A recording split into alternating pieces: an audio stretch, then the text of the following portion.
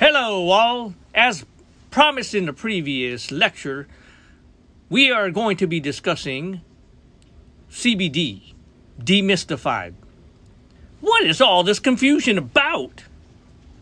It's increasingly getting more popular, both documented research and troubling misconceptions. So let me clarify for you the onset of information.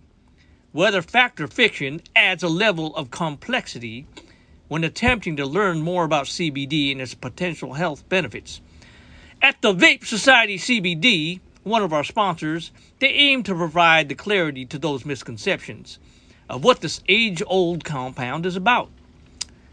Cannabidiol, more commonly known as CBD, is a compound produced by the variety of the cannabis plant, often referred to as hemp. You will find CBD in a variety of products, including tinctures, drops, edibles, topicals, pet care. So why is there so much confusion surrounding CBD? Well, until recently, it was categorized as a controlled substance. It was basically illegal, like alcohol was in the 1920s with prohibition. But like marijuana, CBD comes from the cannabis plant, but unlike marijuana, the hemp strain of the cannabis plant contains little or no THC, the psychoactive properties that contributes to the feeling of being woo, ha ha ha ha. Another confusing distinction to understanding is the difference between hemp oil and CBD oil.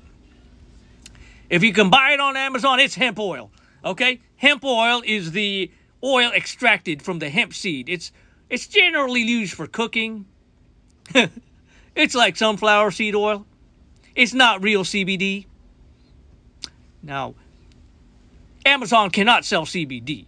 So you have to go to a reputable source, such as the Vape Society CBD, one of our sponsors, and on the other hand, by extracting the essential oils from the plant's trichomes,